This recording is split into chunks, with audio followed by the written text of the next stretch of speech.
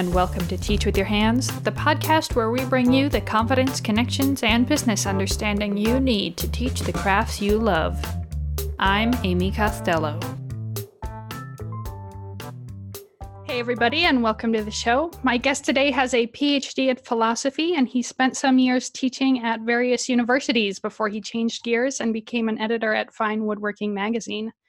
He's the author of 52 Boxes in 52 Weeks, was a regular host on Fine Woodworking's Shop Talk Live podcast, and since leaving the magazine has started his own podcast called the Matt and Joe Woodworking Fun Hour.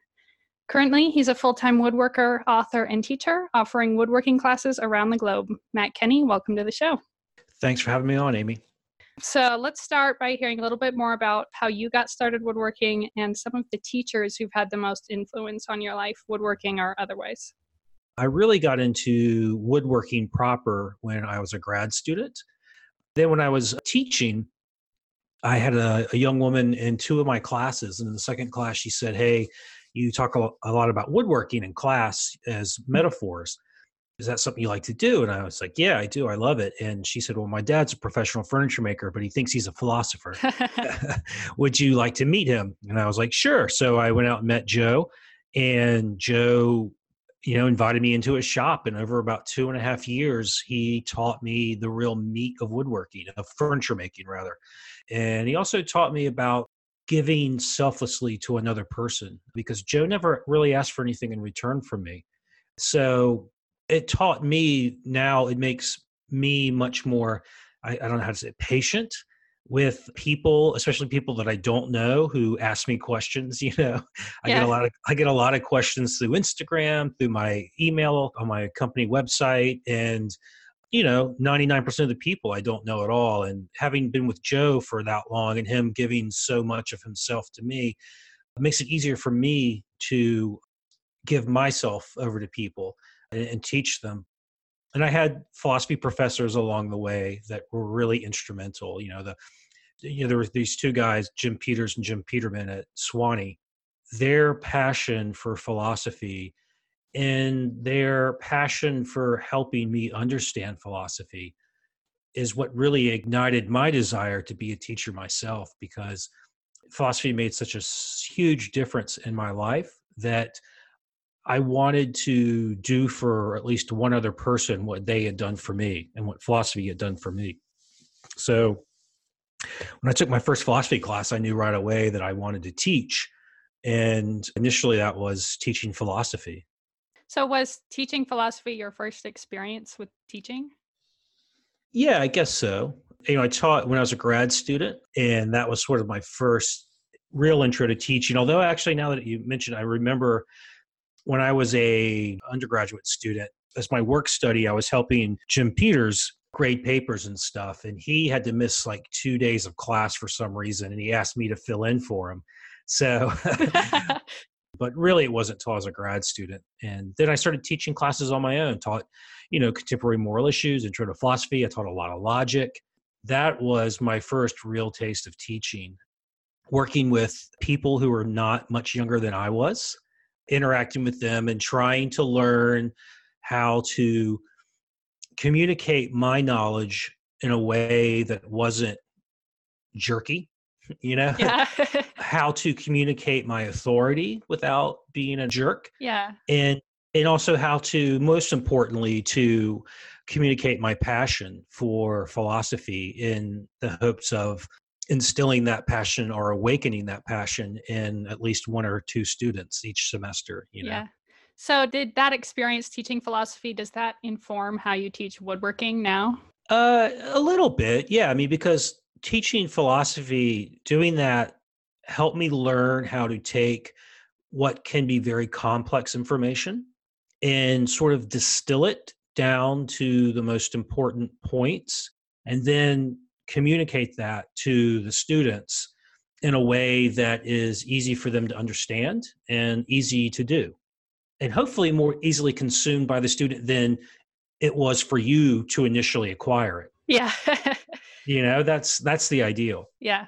So I imagine that working at Fine Woodworking, you were doing that as an editor where you took somebody else's knowledge and had to distill it into 7 pages and however many photographs. Absolutely. Yeah. I mean, being an editor at Fine Woodworking it was a job in which I was teaching behind the scenes, so to speak. And, unless I was writing the article myself, but it was helping someone else present their knowledge in a clear, concise, and understandable fashion.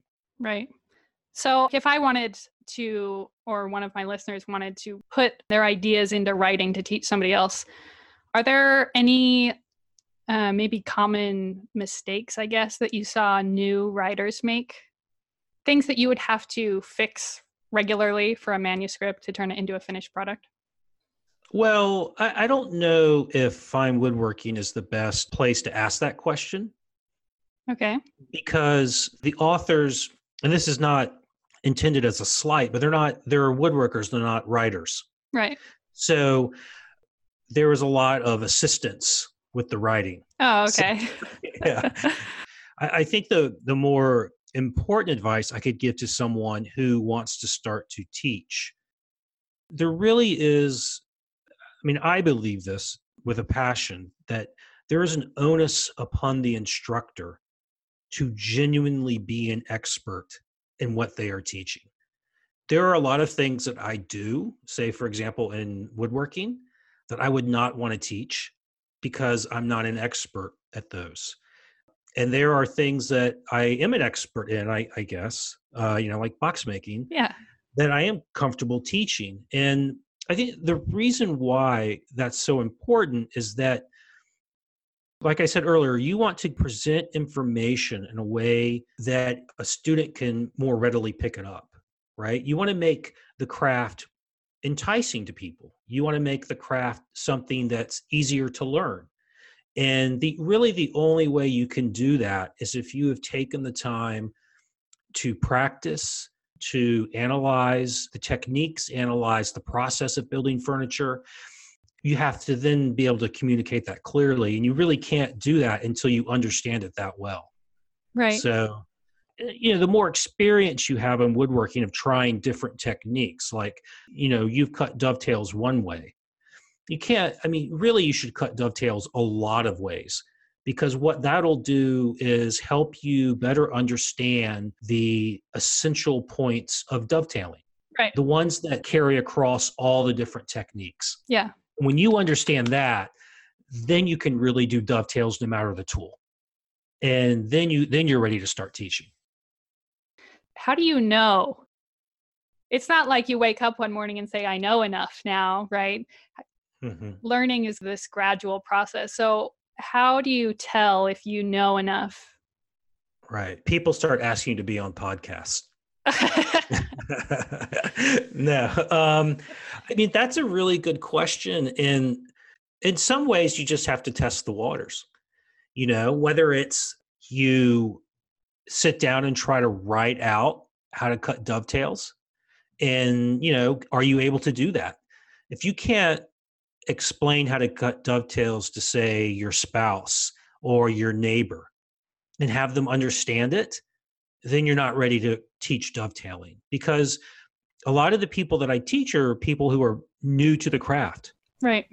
And they don't have a background of knowledge that you can sort of rely on, like take for granted. Yeah. So you should be able to explain the technique. Let's say it's the technique to someone who's never really done it before and have them understand it. And that means that you understand it. Yeah. Then you'd be ready to start teaching. But, I'm not trying to dissuade people from testing the waters. I just want to emphasize the importance of making sure that you're passing along good information. All right. Yeah, Sounds and fair. yeah, I mean, in the way that you acquire good information in woodworking is through lots and lots and lots of practice. Right. So you got to really build a lot, and that then you really understand how furniture is made, and you understand joinery and all that stuff, and then you can start teaching it. But, at the same time, enthusiasm is a great thing. And if you have a lot of enthusiasm and passion, you can certainly teach the things that you do know. It probably makes me sound kind of like a jerk, but Well, we all got to start somewhere. yeah. It's probably a result of the way that I came into teaching, which was through earning a PhD. Yeah. They're not really going to hire you to be a professor at a university until you've proven that you have a mastery of the information that you'll be teaching. So the way I proved that I had a mastery of Greek philosophy was, I went to grad school, I wrote a dissertation on Plato, I defended that dissertation to a bunch of professors, and they all said, yeah, this guy knows what he's doing. He can now go out and teach it. And it's obviously not that way with woodworking, but that's sort of where I get that idea that you really have to work hard to earn the knowledge that makes it possible for you to teach. All right. So now tell me about your first teaching gig and how that went. How far along were you on your woodworking journey when you taught your first class? Man, actually, well, I don't know if it was my first class, but it was in my first year at Fine Woodworking. I made a video workshop, which was a series of episodes in which I showed how to build a workbench. Okay. And it was my workbench. They call it Matt's Monster Workbench. I did not come up with that name. But that was I guess that was my first real teaching experience in woodworking. I had enough experience already teaching to know that, and this is the way things are done at the magazine anyways, it's like before you yell action, everyone sat down and thought about, Yeah. okay, what are we going to be doing? Right. So we had a plan for what we were going to cover in each episode, and I had already run through my head. So I'm going to talk about cutting a mortise, and this is what I'm going to say about cutting a mortise, and this is what's important about cutting a mortise. So I think for me, that first experience was not as bad as it could have been because I'd already taught college for roughly 10 years. Yeah. So I was much more comfortable doing that than maybe someone else who's never taught before at all would be. So I sort of had that background to pull on, but it was really fun. I was at the point where I could teach, how to make a workbench because I had made workbenches. Yeah. Should I be teaching like a fundamentals of woodworking class at that point? No. But I did progress through my teaching in that way. It was like, okay, well, here's something else that I've done a lot. So now I can start to teach that. And here's something that I use a lot. So let me write an article about that. It's, just like the old writing mantra, write what you know. It's teach what you know, and what you have a passion for. So how long was it before you taught an in-person class with woodworking students right there in the room with you? I'm not really sure how long it was after, but it was probably been a couple of years. I think maybe the second video workshop I did at the magazine was like box making. It was after that I taught one or two box making classes at a little school in Norwalk, Connecticut. It was kind of nerve-wracking, because I'd never taught woodworking before. My understanding of woodworking at that point was not as full as it is now. There, it was very much a matter of, this is precisely what we're going to do. Yeah. Because this is what I know to do. It was more sort of a rigid class because I wanted to keep things on track. And in a realm where you could answer the questions. Yes. Yeah. Whereas now, when I teach, I'll answer any questions that students have about woodworking. And if I don't know the answer, I just tell them I don't know, but you can go read this. But those classes were a bit nerve-wracking, because it was also the first time that I was teaching a class in which someone could be seriously maimed. Yeah. And, I get that. Yeah.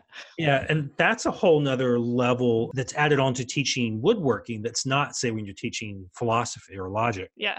And that's why it's so important that you really understand what's involved with using machinery or tools before you start teaching, because the last thing you want to have happen is someone get seriously hurt or hurt at all because of something you suggested that they should do or told them that they should do.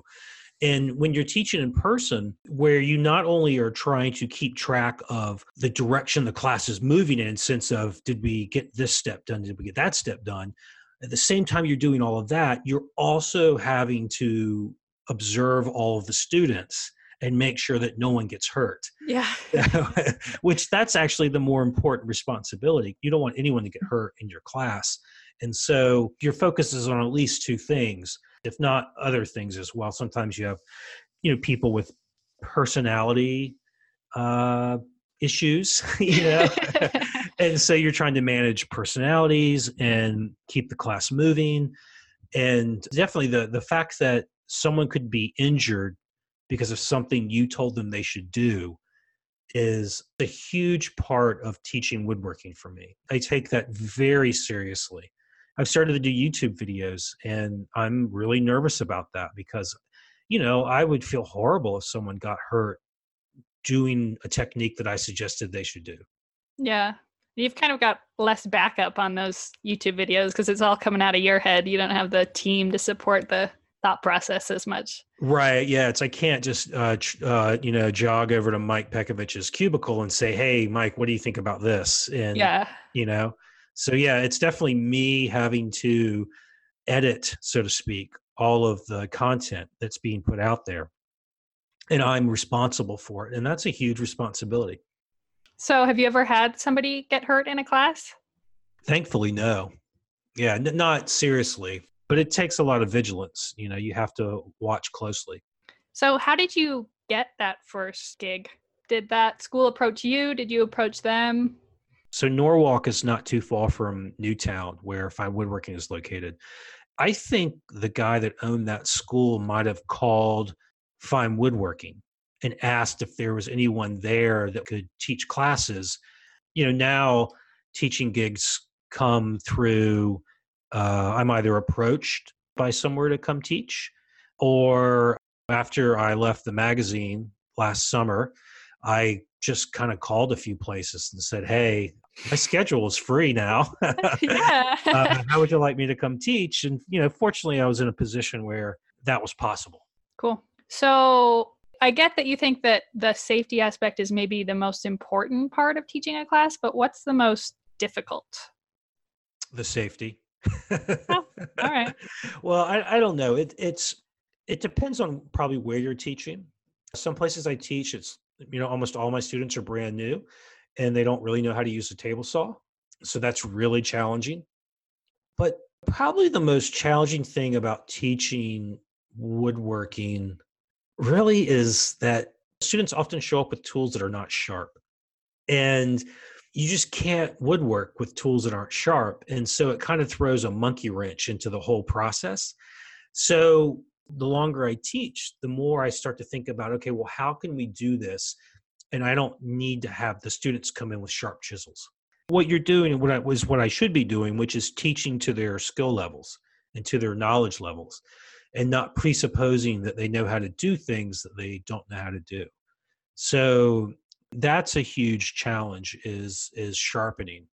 And so I do, when I can, I spend like the first morning of a class teaching students about sharpening because it's the most important skill in woodworking.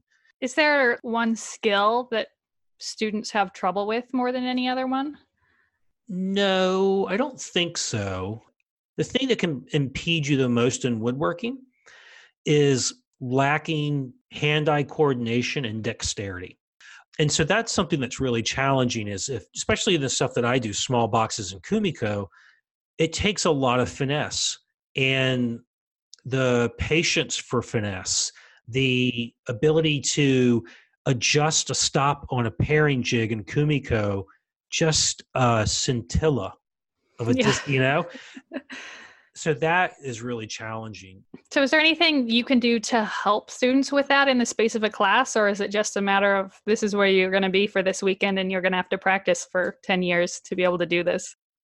No, there's definitely things like in a kumiko class, one of the first things we do before we really start making kumiko is I show students how to hold a chisel.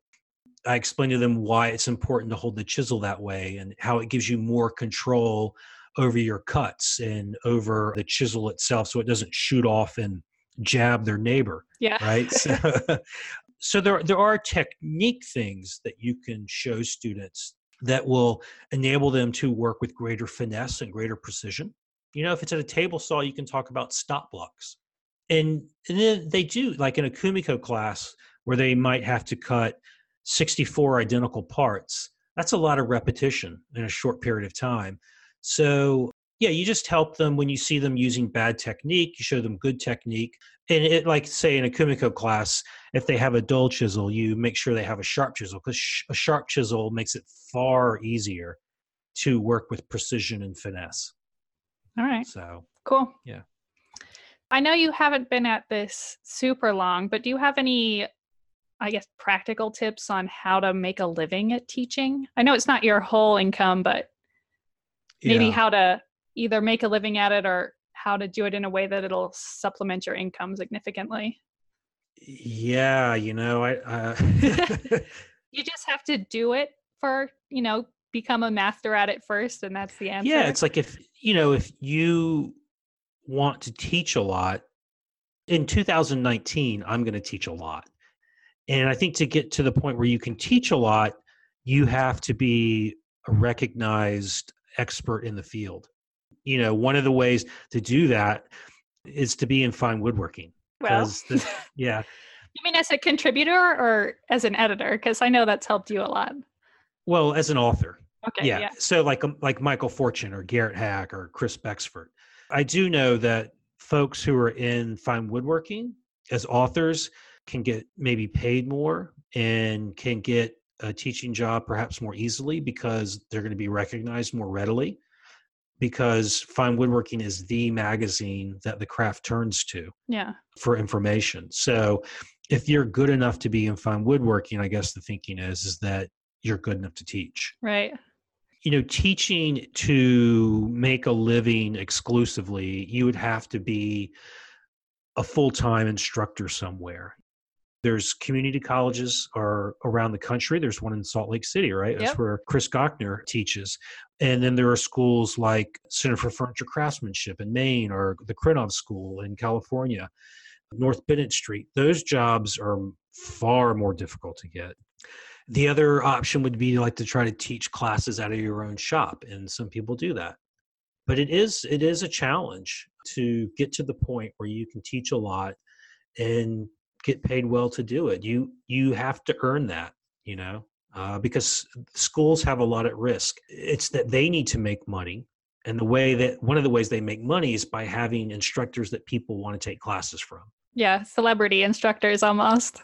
Yeah, it sort of is that way, But they're also at risk in that if they bring in someone who does a bad job, then they're going to have a harder time getting those students back to their school. Yeah. And if they have someone come in and a student gets hurt, well, that's just a disaster. Yeah. So, like with anything in life, and this has been my experience, is that if you want to get good at it, you have to do it over and over and over and over and over again. It's just like, if you want to be a professional basketball player, but there's no shortcut. Yeah. You have to play basketball a lot, right? And really for 20 years or something, for a long time. Mm-hmm. Woodworking is a little bit better than that. I mean, I've been woodworking for about 18 years, almost 20 years actually.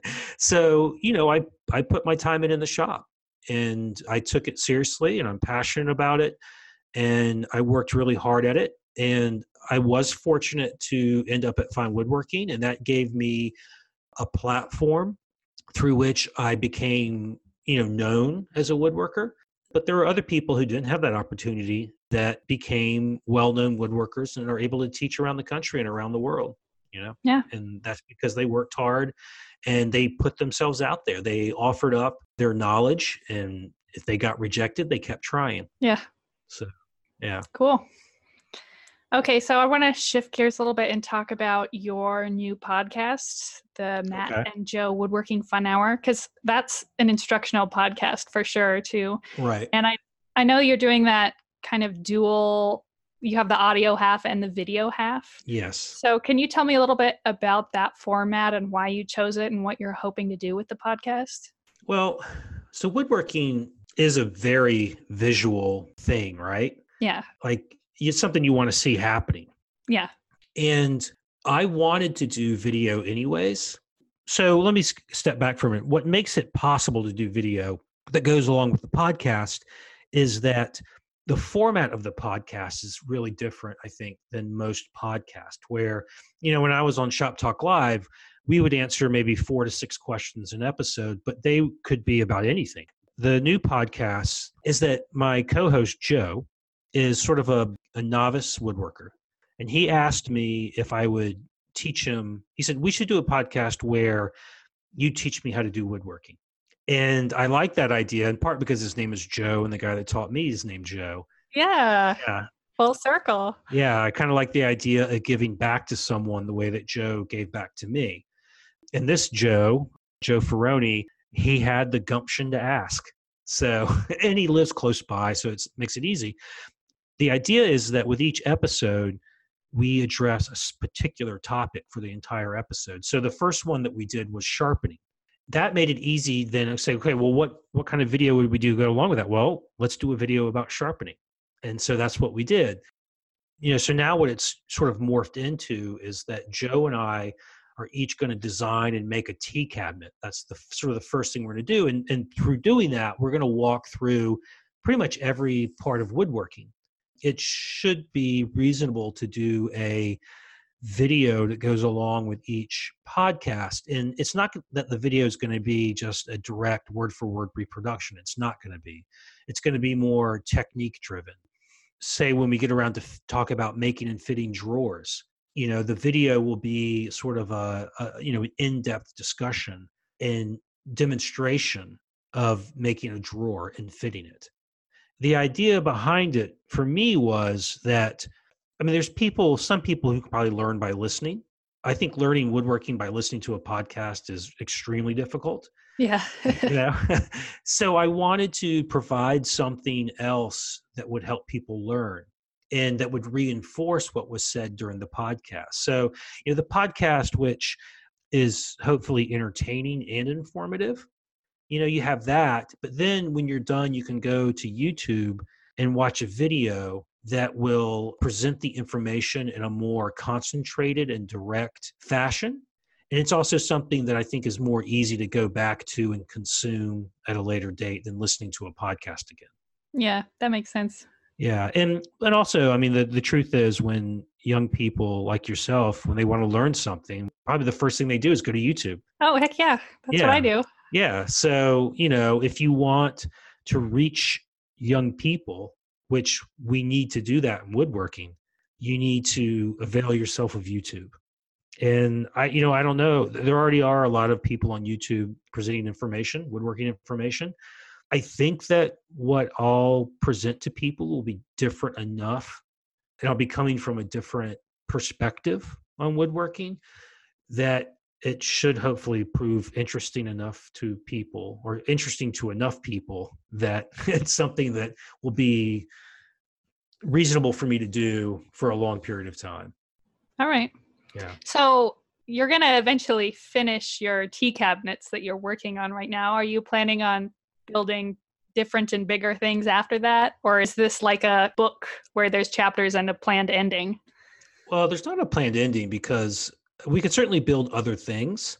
And just building this tea cabinet, we're not going to cover all the technique you could, because I doubt there'll be, say, for example, any mortise and tenon joinery. Yeah. So, but also the podcast, one of the things that which we've sort of done already, we just had an episode where we talked to Phil Morley from Texas, who's no longer an illegal immigrant, by the way. He's now a naturalized citizen.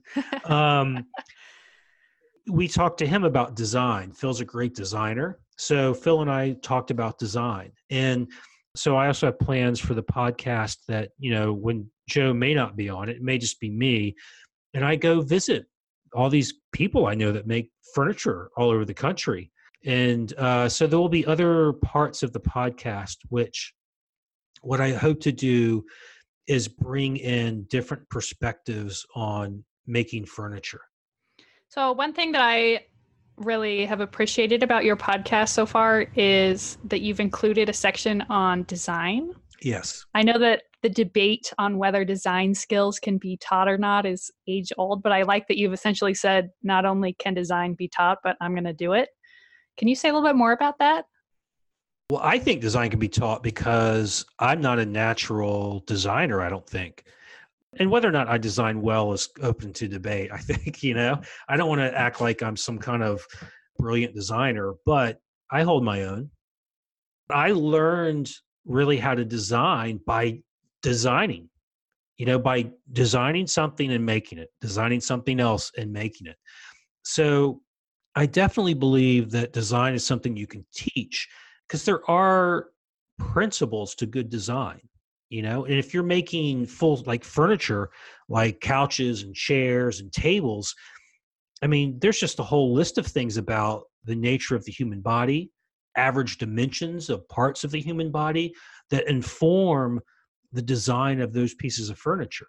So you can learn just that, and that puts you sort of a leg up on designing a chair, for example. If you know that the best angles at which to have a dining chair are this angle, for the seat in the back, whereas a lounge chair would be something slightly different. And you can also teach people about good proportions. And you can teach people about structural things that go into design. If someone is willing to put in the effort to design things and make them, and then design them and make them, they should be able to learn from their mistakes and learn from their successes and learn to become a better designer. Now, that doesn't mean that everyone's going to end up making beautiful furniture. Okay. But I do think it means that everyone can end up making well-designed and functional furniture.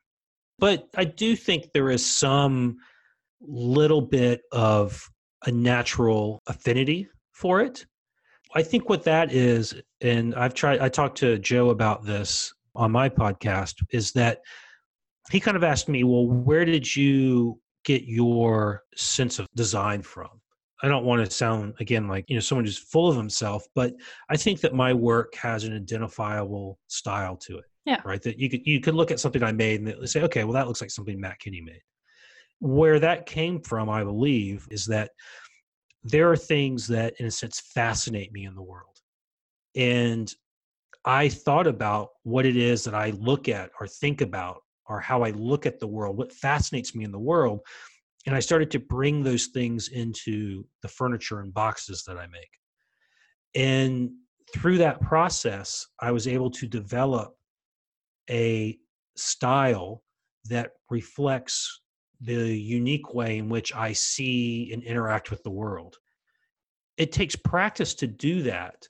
And it maybe is something that can't be taught. I don't know. But I do think that if you practice that, you can start to recognize, oh, this is what I find interesting in the world. How do I translate that into a piece of furniture? But I'm not 100% convinced that that can be, but I think it can. Yeah. I tell people to do that. I don't know if anyone's actually done that yet. Right. Do you think that sense is the same thing as like taste? Having good taste versus having bad taste? Yeah. Especially since, whether something is beautiful or not is so subjective. Right. So this actually reminds me of what I would say to students in philosophy classes. I would say to them that there are a lot of answers that are correct answers, but there are also some that are demonstrably wrong. Okay, yeah.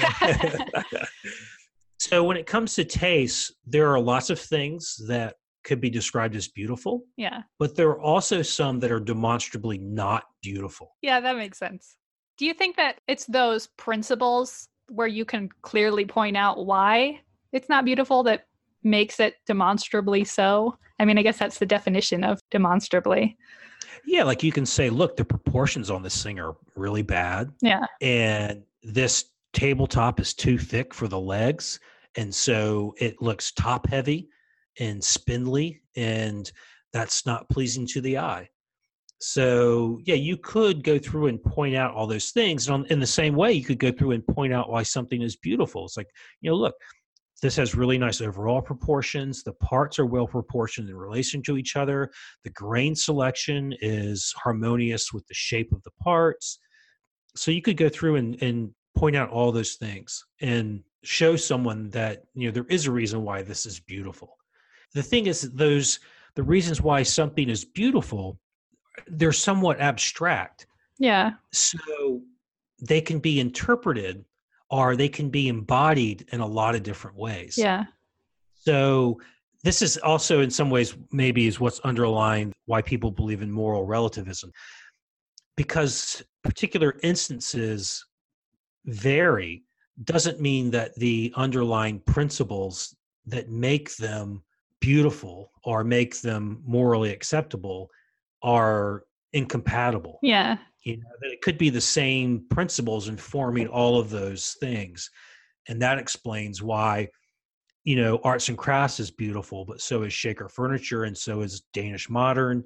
These are very different styles, but what it is about them that makes them beautiful, they have in common, the underlying principles. So it sounds like, I'll repeat this back to you. You think that it's definitely possible to teach students to recognize beautiful and recognize what good design is, but it might be a lot more difficult to get them to produce it. Yes. In the sense of taking what is attractive to them in the world and creating something that's new and unique, and turning that idea into the physical thing is what's the hard part. Once they have a physical thing, it's easy to say this is what needs to be fixed, but maybe getting that first step is the I think so, yeah. Woodworking is not unique in that way. It's in one way it's you have to learn to listen for your voice, and you have to learn to hear your voice, and then you have to learn how to translate your voice right into this medium, wood, this natural medium.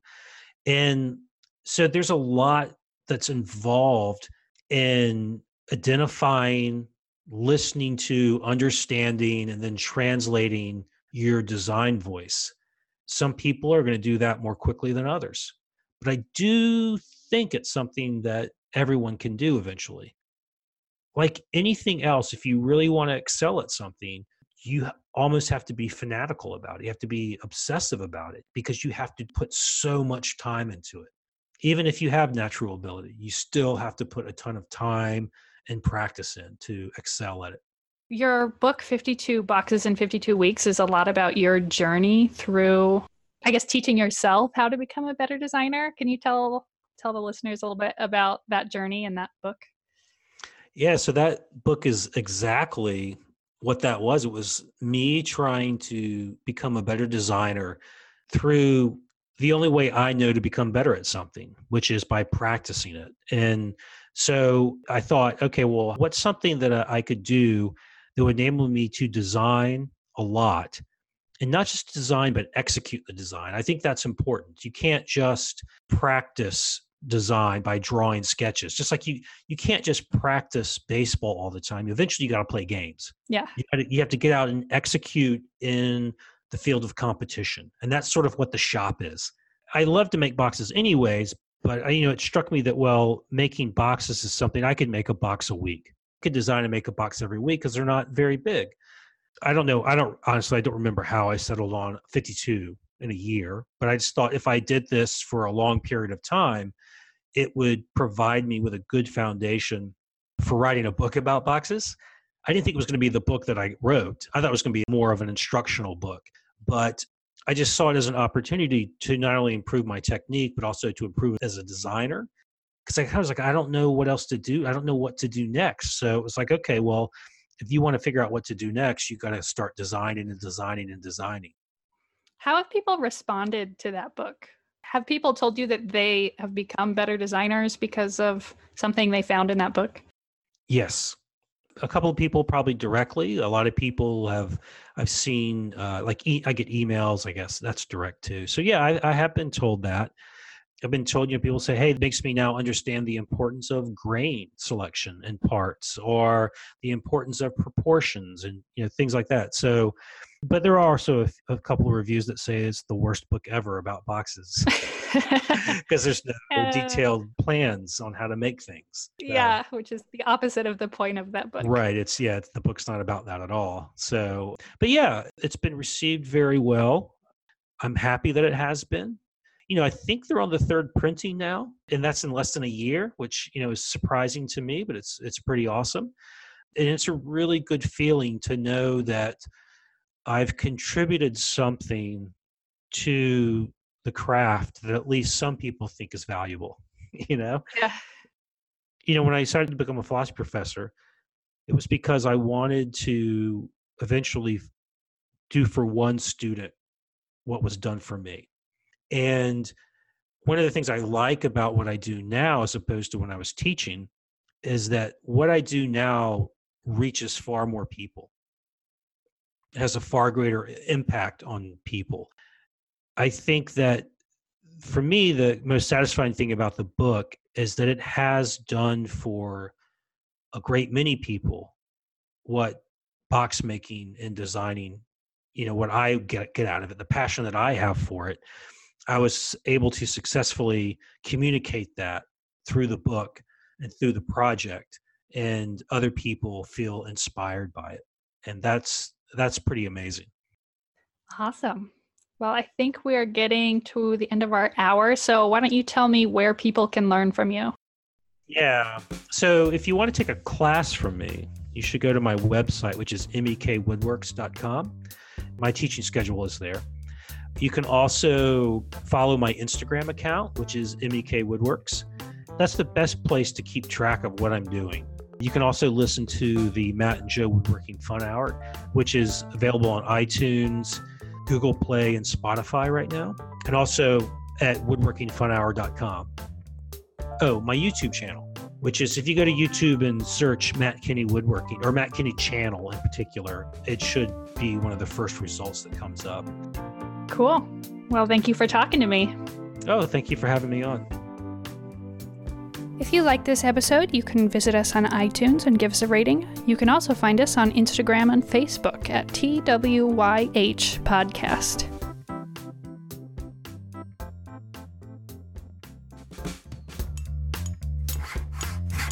Teach with Your Hands is produced by Amy Costello. The music is Admin by Poddington Bear. Hear more at soundofpicture.com. Wow, Mommy. Yeah.